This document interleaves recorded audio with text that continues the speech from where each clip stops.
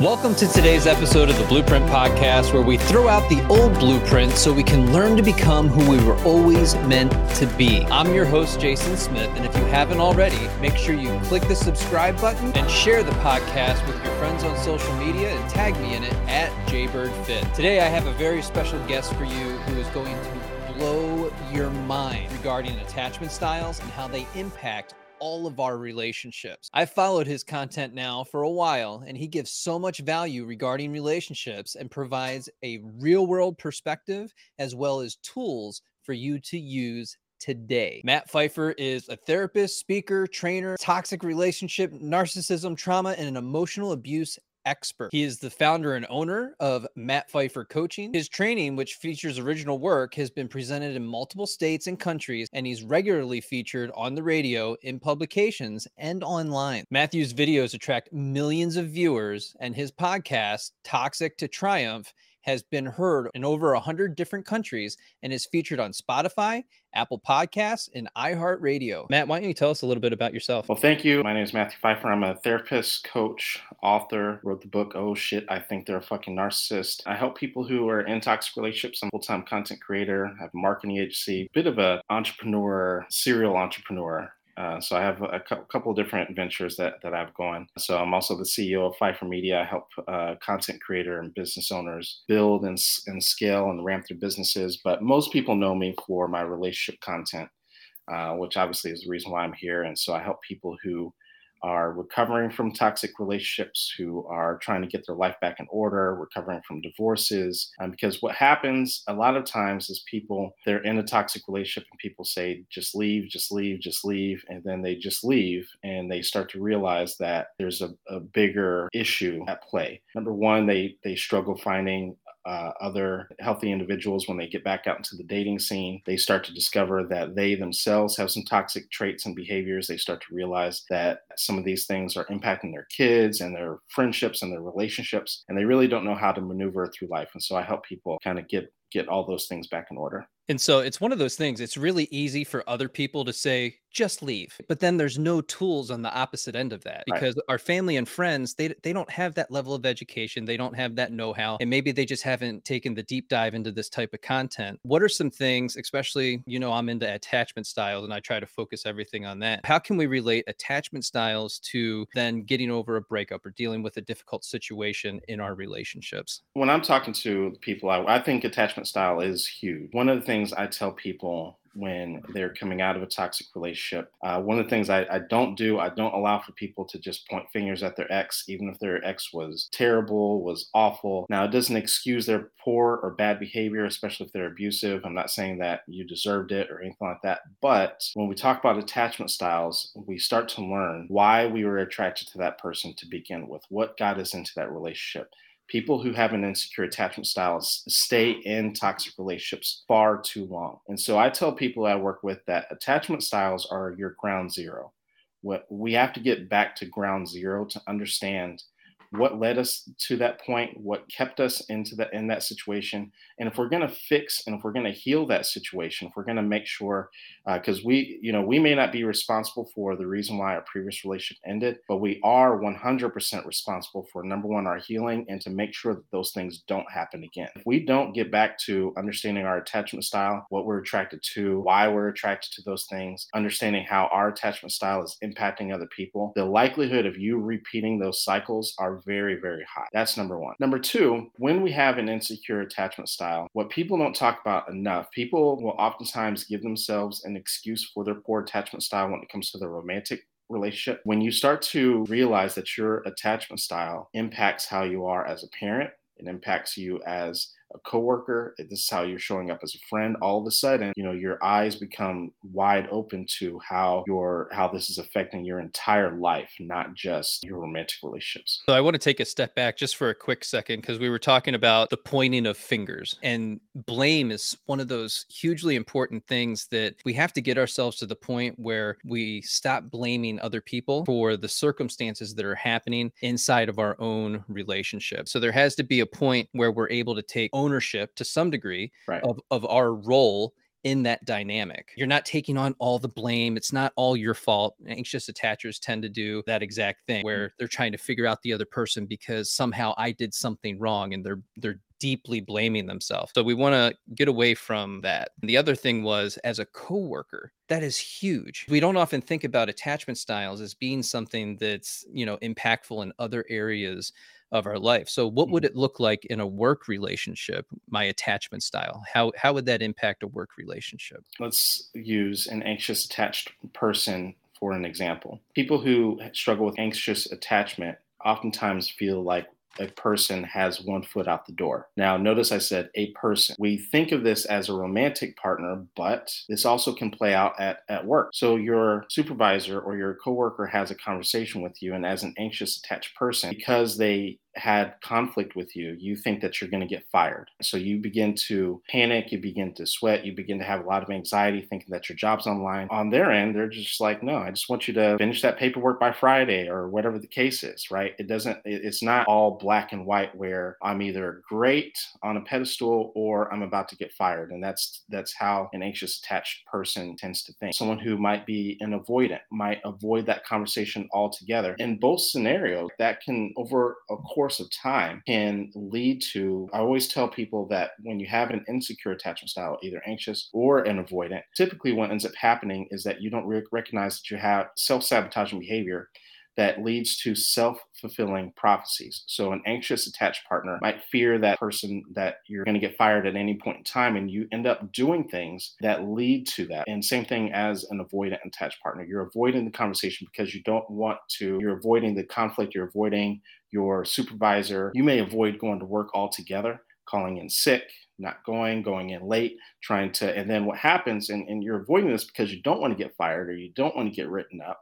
You don't want to have those difficult conversations. And then that's exactly what ends up happening because you're avoiding it altogether. And then people are wondering, they feel like you're not present at work or that you're always late. And then all of a sudden, your behavior, that your avoidant type of behavior, actually leads to that self-fulfilling prophecy. So then what is one thing that somebody can do to not take corrective action personally at work? One of the things that happens when you have an insecure attachment style that I talk about with people over and over and over again is to stay present. We're oftentimes so worried about the future that we're just not present. We're actually not listening to the other person.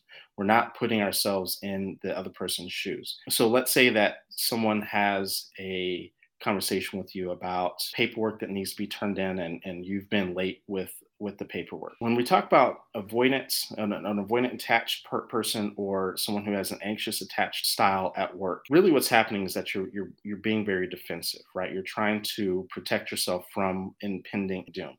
When we sit there and we're actually present, we're actually listening to that person, great majority of the time, that person is actually on your side. They're your partner. They actually want to see you do well. That's the reason why they're giving you the constructive criticism that they are.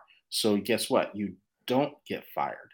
So then guess what? So then the two of you can reach the goals that you guys have at work. So when you're actually present and you actually listen to them, and you, instead of getting defensive and you take it in and you take exactly what you were talking about before, taking responsibility, you start to realize, and you actually sit with the discomfort of that anxiety and allow for yourself to feel uncomfortable. After the anxiety starts to subside, you start to realize, I'm not getting fired. They just want the paperwork on time. Now, me not turning the paperwork in on time or whatever the case is, that would get me fired if I continued down this road. But a lot of it is staying present in the here and the now, rather than either going into the future and worrying about what might happen or going into your past. Can't forget that the reason why people have an insecure attachment style is oftentimes because of their past. Maybe you have gotten fired before, maybe you have had a supervisor or coworker who has lied on you before, which has led to this point. And so if we stay present rather than going back into the past or the future, oftentimes it works out best for us. There's a couple tools that I'd like to give right about now. And one of the things is a physiological sigh. So as you breathe in through your nose, and at the top, you get that extra inhale in. So it looks like this. and then a long exhale out.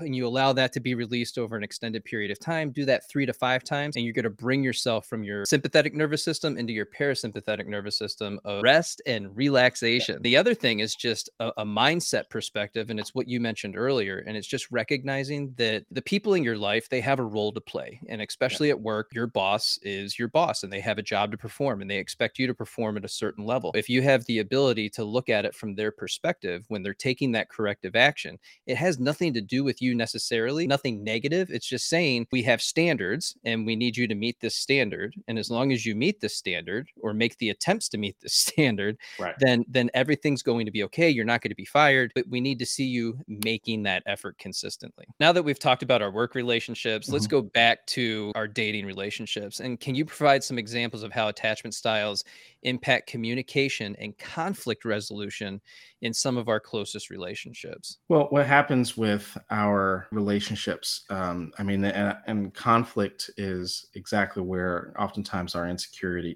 attachment styles show up. Oftentimes the avoidant is conflict avoidant, and the person with an anxious attachment style wants to fix everything right here, right now. And if they don't get the answers, if they don't get text message or the phone call right here, right now, they think that person is, out the door. And, and one of the things that people don't understand, in particular when it comes to an avoidant, is I tell people that they have the same level of anxiety as an anxious attached partner. The difference, though, is that they just handle it very different. Everyone is both an anxious and an avoidant are both trying to protect themselves from being hurt. Their focus is actually in on their pain. They both have trust issues. They both are worried. The avoidant is worried about their vulnerability taken advantage of. The anxious partner is worried that person is going to just up and leave at any point in time. And what happens, and I see this in your comment section a lot, where an anxious attached partner will ask the question, well, how come the avoidant can't just solve everything right here, right now? You have to understand that an avoidant attached person, when they leave a conversation or when they are walking away from the conversation, that's their way of regulating their own emotions. If they don't, and going back to what we were talking about with the self-fulfilling prophecy, if they don't, the very thing that you're actually worried about is exactly what's going to happen. The words that are going to come out of their mouth, I promise you, are not going to be the things that you want to hear. The goal and the thing that you want from them, to solve and to work out the issue, to hear that they still love you, to hear that they're not going to leave, that's not what you're going to hear. So it's not good for you or for them. And so that's the reason why it's okay. I know anxious attached partners might say things like, well, the avoidant doesn't take any responsibility. Yes, they do. Their responsibility is to, after they're done regulating their emotions, to make sure that they come back at a decent time to work through whatever conflict that they have. For an anxious attached partner, that doesn't sound like that big of a deal. But you have to understand that, just like we were talking about just a second ago, that the avoidant has the same level of anxiety that you do. They're just regulating it very differently. So for them to come back to the conversation, that's difficult for them. It's as difficult for them to come back to the conversation as it is for you to walk away from the conversation. So it's work on both ends. It's important for us to not make it all about us and to look at this as more of a system. One of the things I tell people to do in situations like this early in the relationship, and not when things get heated, not when you're all pissed off or anything like that, but to have rules of engagement. What is it going to look like when we have disagreements? What are the rules? Are we allowed to take a break? Can we take a timeout? If we do, how long do you need? And what happens, and especially with the avoidant, if you're someone who is an avoidant, it's important to have these conversations to know, how long does it take me to self-regulate? Does it take me an hour? Does it take me 3 days? And what happens is that when you have that conversation, when your anxious attached partner knows what to expect, when the heat of the battle starts and we know what to expect, the level of anxiety and the contention typically isn't that high. This is the reason why we have, when we look at the real world, we do this all the time. We have fire drills.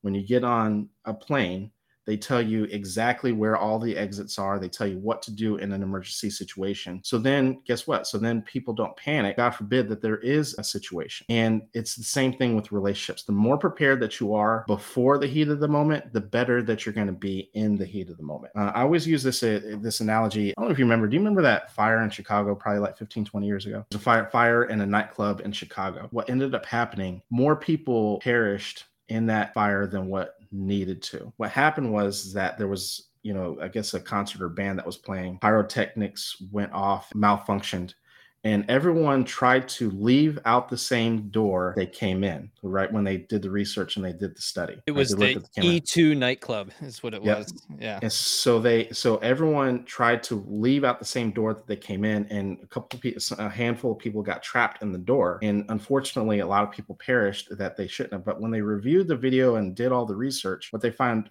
out there's actually exits all throughout the venue, and some people, the exit was literally right next to them, but they didn't know that. And it's the same thing when we talk about conflict in relationships. Oftentimes we have all of the resolutions that we need. We have everything that we need. But if we panic, we're going to go out the door that we came in, meaning that we're going to go back to our original attachment style. We're going to go back to our old behavior. We're going to go back to yelling and screaming and doing things that are going to be counterproductive to resolving issues in a relationship. If we know that my partner needs a timeout, and I know that my partner is going to come back in an hour, if I know that my partner needs for me to come back in an hour and to fulfill a promise to resolve these issues, my partner needs me to be proactive about text messages. And then what happens is that we're not going to avoid conflict, but what happens is that we can get to resolutions a lot faster, and we don't have to stay in contentious situations for long stretches of time. When we're in that heightened state of activation, how do we communicate that to our partner? Like, what's a tool that we could use? Because like you said, we go into that default mode of, who we are, who we've been. It's that default programming. It's the things that we've learned. It's epigenetic. It's in our DNA. It's experiences that we've had our entire lives that are all coming out in this one moment. We're having that experience. How do we communicate that to our partner that I need a break, but they can't get the words out that I need a break? When you're having that conversation, when you're setting up the rules of engagement, we always talk about safe words when it comes to sex, when it comes to all sorts of things, but we don't talk about it when it comes to having conflict and when we have heated conversations. Have a safe word where it doesn't necessarily mean that the other person is bad, but if you feel like you are getting escalated, or if you feel like the other person is at a point where you can't have a decent conversation, I could promise you, and especially for those of you who struggle more on the anxious attached end, I promise you, when someone is heated, you're not going to get to the resolution that you need to. It's not going to happen. People are just going to tell you what you need to hear, or people are like, you're not thinking, you're too emotional at that point in time. You're in a fight or flight response. You're not going to resolve any issues. And even if you do resolve it, there's likely going to be some pending issues later on down the road, because you're not making a very clear, conscious decision. So have a safe word, whether it's I need a timeout, a safe word or a safe phrase. I need a timeout. Let's pick this back up in an hour. Let's pick this back up tomorrow. Let's sleep on this, or whatever your safe word or safe phrase is. But make sure it's something that is mutually agreed on. But both people have to be responsive to it. Both people have to honor that, and both people have to be okay with it. What's another way that we can signal that we're ready to re-engage? So now we've disengaged, we've given our safe word, we've had some time away from the experience, and we're ready to get back into it. What type of sign or signal can we give that we're ready for that? I tell people that relationships are difficult, they're challenging, and we have the solutions all at the same time. When it comes to work-related issues, we set up a meeting, and everyone knows what that meeting is going to be about. We either send out an agenda, or we kind of know from the previous meeting what the next meeting is going to be about. Set an appointment. And a lot of times people don't want to do that, or they are reluctant because we shouldn't be doing that in relationships, or we think that relationships should just flow. According to who? Whoever said that. And so set up a meeting, whether, hey, let's table this for an hour. Let's table this and let's talk about this noon tomorrow. Let's talk about that this weekend at 10. Set an appointment, but this is where I get in the avoidance ask. Make sure that you show up and that you're on time and you're prepared to talk about that at that specific time. Don't schedule other stuff. Don't, make sure that time when you come back that you're ready to have dialogue, that you're prepared, that you're prepared for some heavy conversations, and make sure that you show up and that you're prepared for that. But I would schedule an appointment, and I would set something, and I would make sure that both people are prepared. I would encourage for both people to write some things down that need to be resolved. And the other thing that I would encourage for people to do, I don't do couples work anymore, but when I did, I told them to find where the other person is correct. That's hard for people to do. Find where they are correct. Even if you disagree on 90% of whatever, find where the other person is correct. I disagree with you. Let's say that you're arguing about going on dates. I disagree that we should go to the movies, but I agree 100% that we do need to go on dates more often. I don't consider dates a movie. Is there a place that we could meet in the middle? So I struggle. I've been very open about the fact that I lean more towards an avoidant, and something that I've worked through, through the years. And I remember I was dating someone, and she put it beautifully one time, where one time I was being a bit too avoidant and a bit too distant. And she said, I'm okay with you having distance, right? I'm okay with you having your space. Can we turn the dial ever so slightly? Can we turn the dial? Can we meet in the middle on this point or on that point? Can we turn the dial ever so slightly? And when you put things into perspective like that we're not, and this is where a lot of times people struggle. They think that they should have it all their way or all the other way. When in reality, we should be trying to find places to meet in the middle. If one person is right all the time, guess what? That means that the other person is wrong all the time, which means that other person ultimately isn't going to be happy, and you're going to lead to impending doom. It just shows that you also don't respect your partner, and you're using them to get a need met, although you're not thinking about it in those terms, because once again, it's your attachment style. It's what you're used to. This is how you've always done it. That's where we get into the anxious avoidant trap and the manipulation of everything. And I'll leave it there for that one. But I want to go back to the workplace relationships, because I think it's so important, because this happens all the time, where bosses like to ambush their employees. They'll find you in the hallway. There's something they've been wanting to talk to you about. You know absolutely nothing about it. And you'll just be walking the hallway and they stop you. Hey, you got a minute?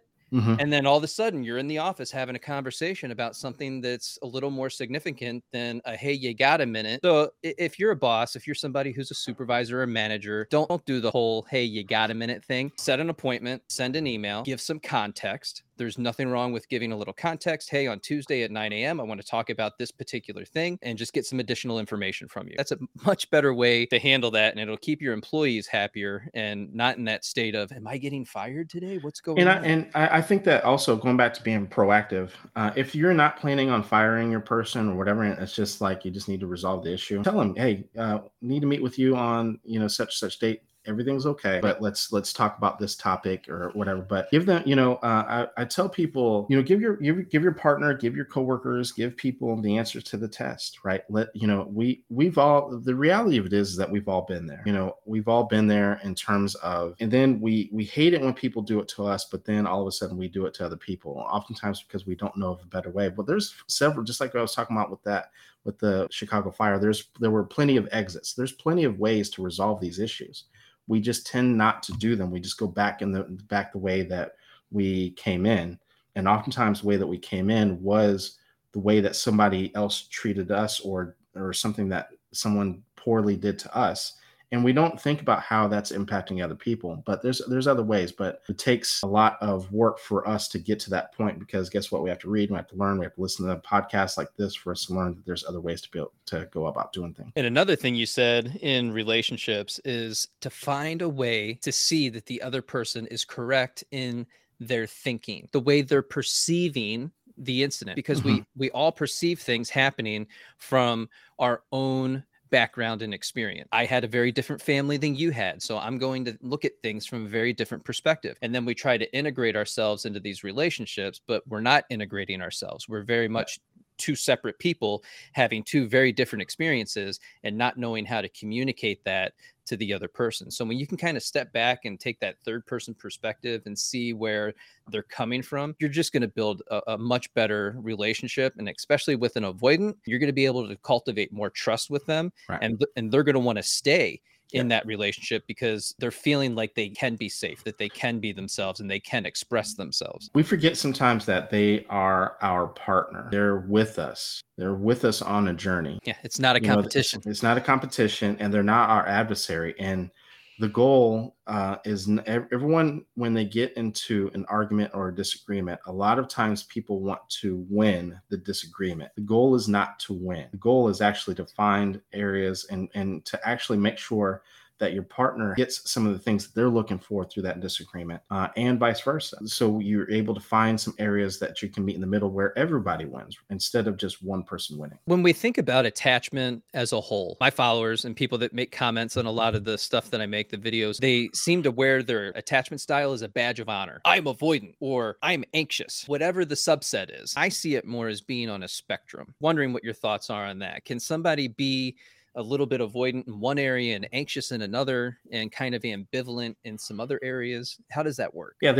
you definitely can, and definitely on a spectrum. And it's important to know that it's on a spectrum, especially for people who are single, because as you begin to become more self-aware, you start to understand who you can pair with that might be a really good fit. So for me, when I was on the dating scene, still slightly on the dating scene, but what I was looking for was I had to make sure that I knew, right? So we have to understand that if I'm an avoidant, the likelihood is that I'm going to meet someone that is going to lean more towards anxious. Now, when I was kind of constructing like who would be a good fit, I knew that someone that was high on the anxious level wasn't going to be a good fit for multiple different reasons. Number one, I travel a lot. Even with me, even if avoidant wasn't an issue, I already travel a lot. I already work a lot. I already, and I know that's kind of common terminology for avoidance to use. The reality of it is that I know that I'm never, ever, ever going to be perfect. I can make strides and be aware of my behavior. But when things go sideways during high stress, high conflict situations, I'm going to end up being more avoidant than I am anxious. Now, just like we said, there's a lot of coping skills, there's a lot of strategies that we can do to combat that. But we're never ever going to be perfect, and so we can find people that are gonna match with us and that are going to be a good fit for that. And so it's important to understand that yes, it is on a spectrum. And same thing with someone who might be lean a little bit more towards anxious. That you're likely going to find, or you're likely going to pair with a partner that leans a little bit more avoidant. Now, where they are on that spectrum is dependent on that person and what is going to be the right fit for you. But we have to understand that in all relationships, people are going to tend to lean a bit more towards avoidant, lean a bit more towards anxious. There's not going to be a perfect person, even a secure attached person, because I think that's where everyone thinks that people think that if they find someone who has a secure attachment, that everything is just going to be golden, that they're never going to avoid conflict, they're never going to over pursue. And that's just not true. Even a secure attached person is going to have, they might want to, might need a timeout. They might want to resolve things right here, right now. Right. And so we have to understand that, yes, it is, it is on a spectrum. And to go back to your original question, that we could show up very differently in different areas. We have to remember that this is how we show up to the world and how we're resolving our own trust issues. Our focus is on our pain. So an avoidant attached person, let's say going back to one of your examples, you might be a supervisor at work and you might feel like you're losing control over your team. So you might show up like you're an anxious attached person at work as a supervisor or in other areas because you're losing control. The micromanaging. And you might do that because you're managing your team, but you might be doing that because you're actually avoiding conflict with your supervisor. So that's how that might be showing up and how your self-sabotaging behavior might be showing up. Let's get back to dating for a second and talk about dating apps. What do you think of them? Are they beneficial? I'm not a big fan of dating apps. I try to get all, if not all, majority of the people I work with off of dating apps. I'm not anti-dating apps, but especially people who struggle with an attachment style, especially if you're trying to work through it, I think that it has the potential of making matters worse. So you have an avoidant and have 5 different people that are trying to talk to you at once, which is great when you're on the dating scene. And at the same time, when you're trying to develop a relationship with a person and things get a bit difficult or they don't respond quick enough, and it's just easy for the avoidant to just say, I got 5 other people I can connect with. And so it makes it difficult for you to find and choose just one person to get to know and to develop a deeper relationship with.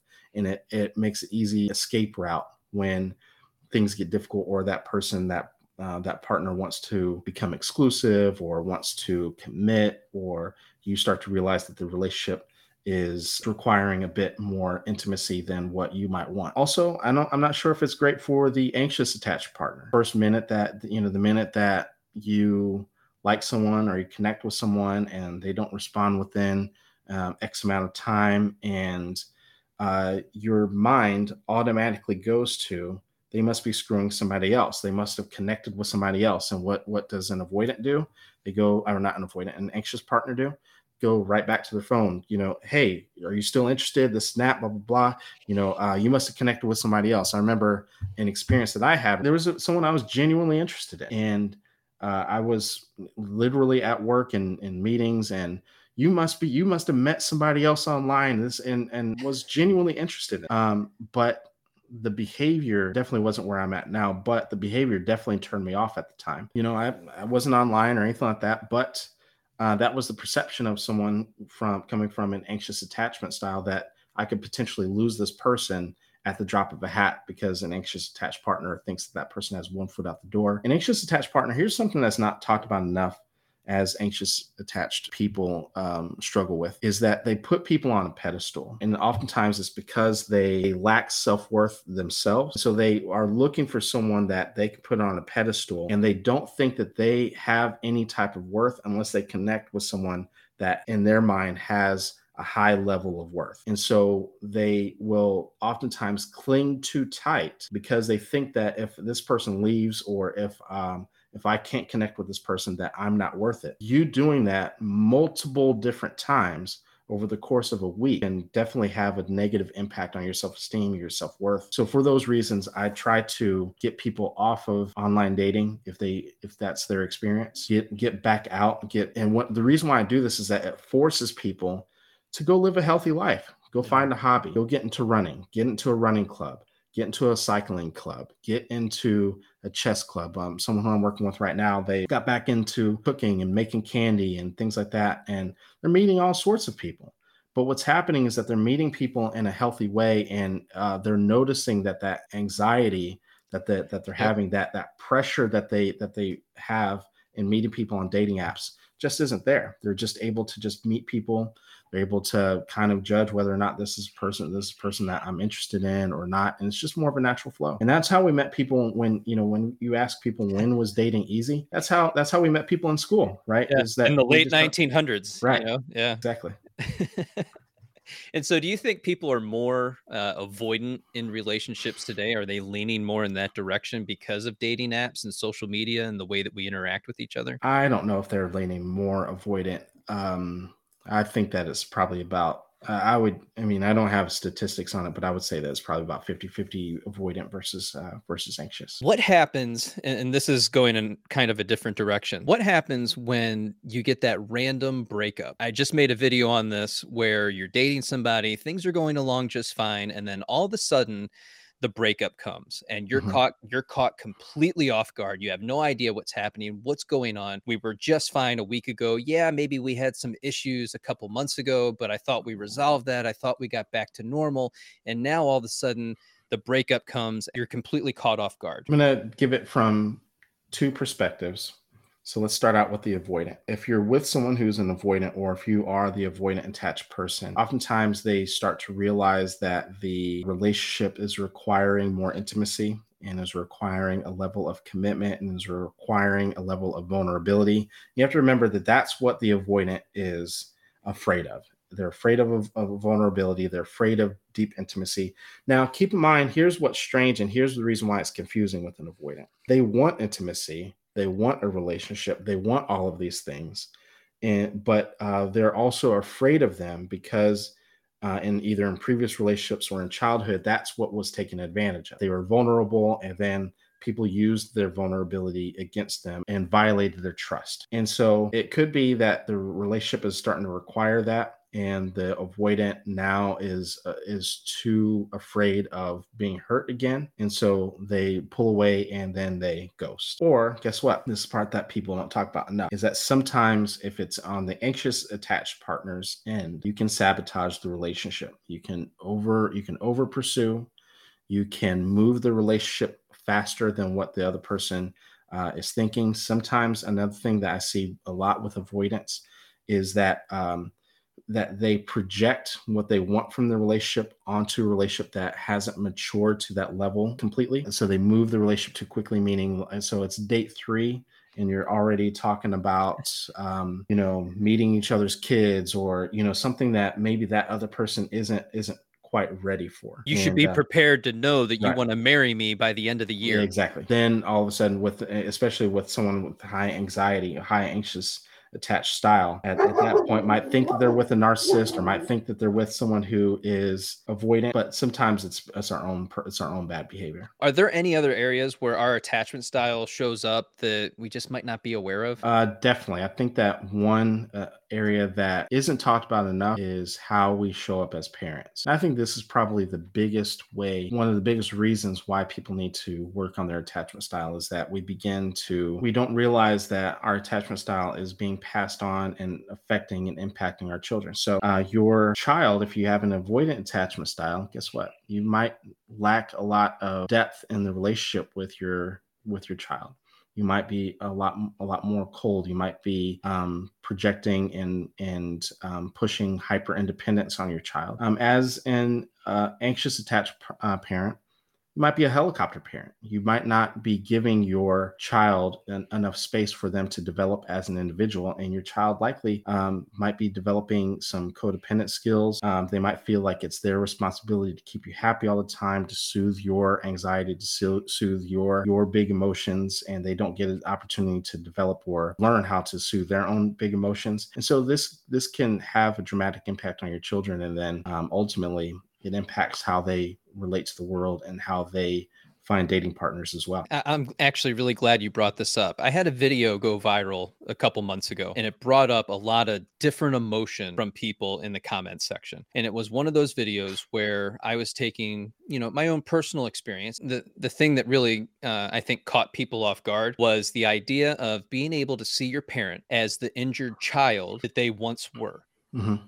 And that is so hard for people who have had negative experiences with their own parents to then at 40 years old, take a look back, just see them from the perspective of being an injured child, and then navigate your way through your parents' experience of becoming a young adult, having children. And then you start to realize, well, they had money issues and they couldn't afford things. And there were, several different types of difficulties that were happening, and things that they never told you, things you were unaware of. How can we as adults get ourselves in that position where we can start to think about things a little bit differently, not to forgive them necessarily, but to get rid of that blame and the shame and the anger and the frustration, the guilt and the depression that we associate with that, so that we can set ourselves free? How can we navigate that? It starts with you. It starts with you forgiving yourself and learning about yourself. And the more that you become self-aware, and the more that you begin to understand the reason for your own behavior, you begin to start to understand why people, or how people came up with the decision and the conclusion, and why people are treating other people the way that they are. One of the things I tell people is what goes in is what comes out. So if your parents mistreated you, or if they were kind of cold or whatever, the likelihood is that that's how they were treated. That's what they were taught. And I also tell people that we have to remember that our parents, they didn't have all the resources that we do now. They didn't have TikTok. They didn't have channels like yours or mine to be able to teach them, or to be able to have conversations, or podcasts to be able to have conversations. Don't tell people that. They get angry. I don't want to say it gives them an excuse for their bad behavior, but we can also understand why and how they came to those conclusions and came to the decisions that they did. I think it's interesting because you see your parent in old age, and they never had the opportunity or took the opportunity to go to therapy, to heal whatever they needed to heal within themselves. But they also lack the self-awareness to have ever been able to do that. And it goes back to what you just said, and the fact that, there were some tools that existed, yes, but were they as prevalent or relevant as they are today? And did we have those tools? We just didn't have it back then. And so it's not making excuses for anything that happened. It's not excusing the behavior or the circumstances or the things that you experienced in your lifetime.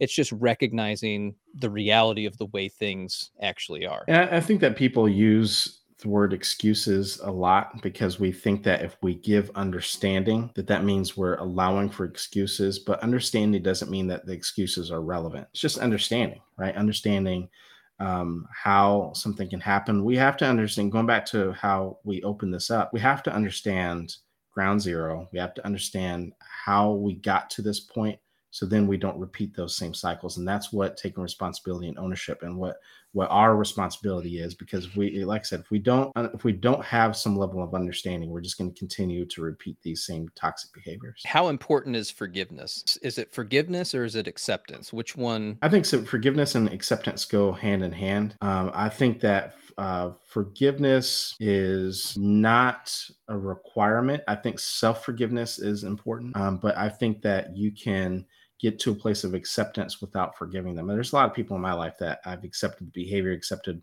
what's happened. I'll never talk to them again, but,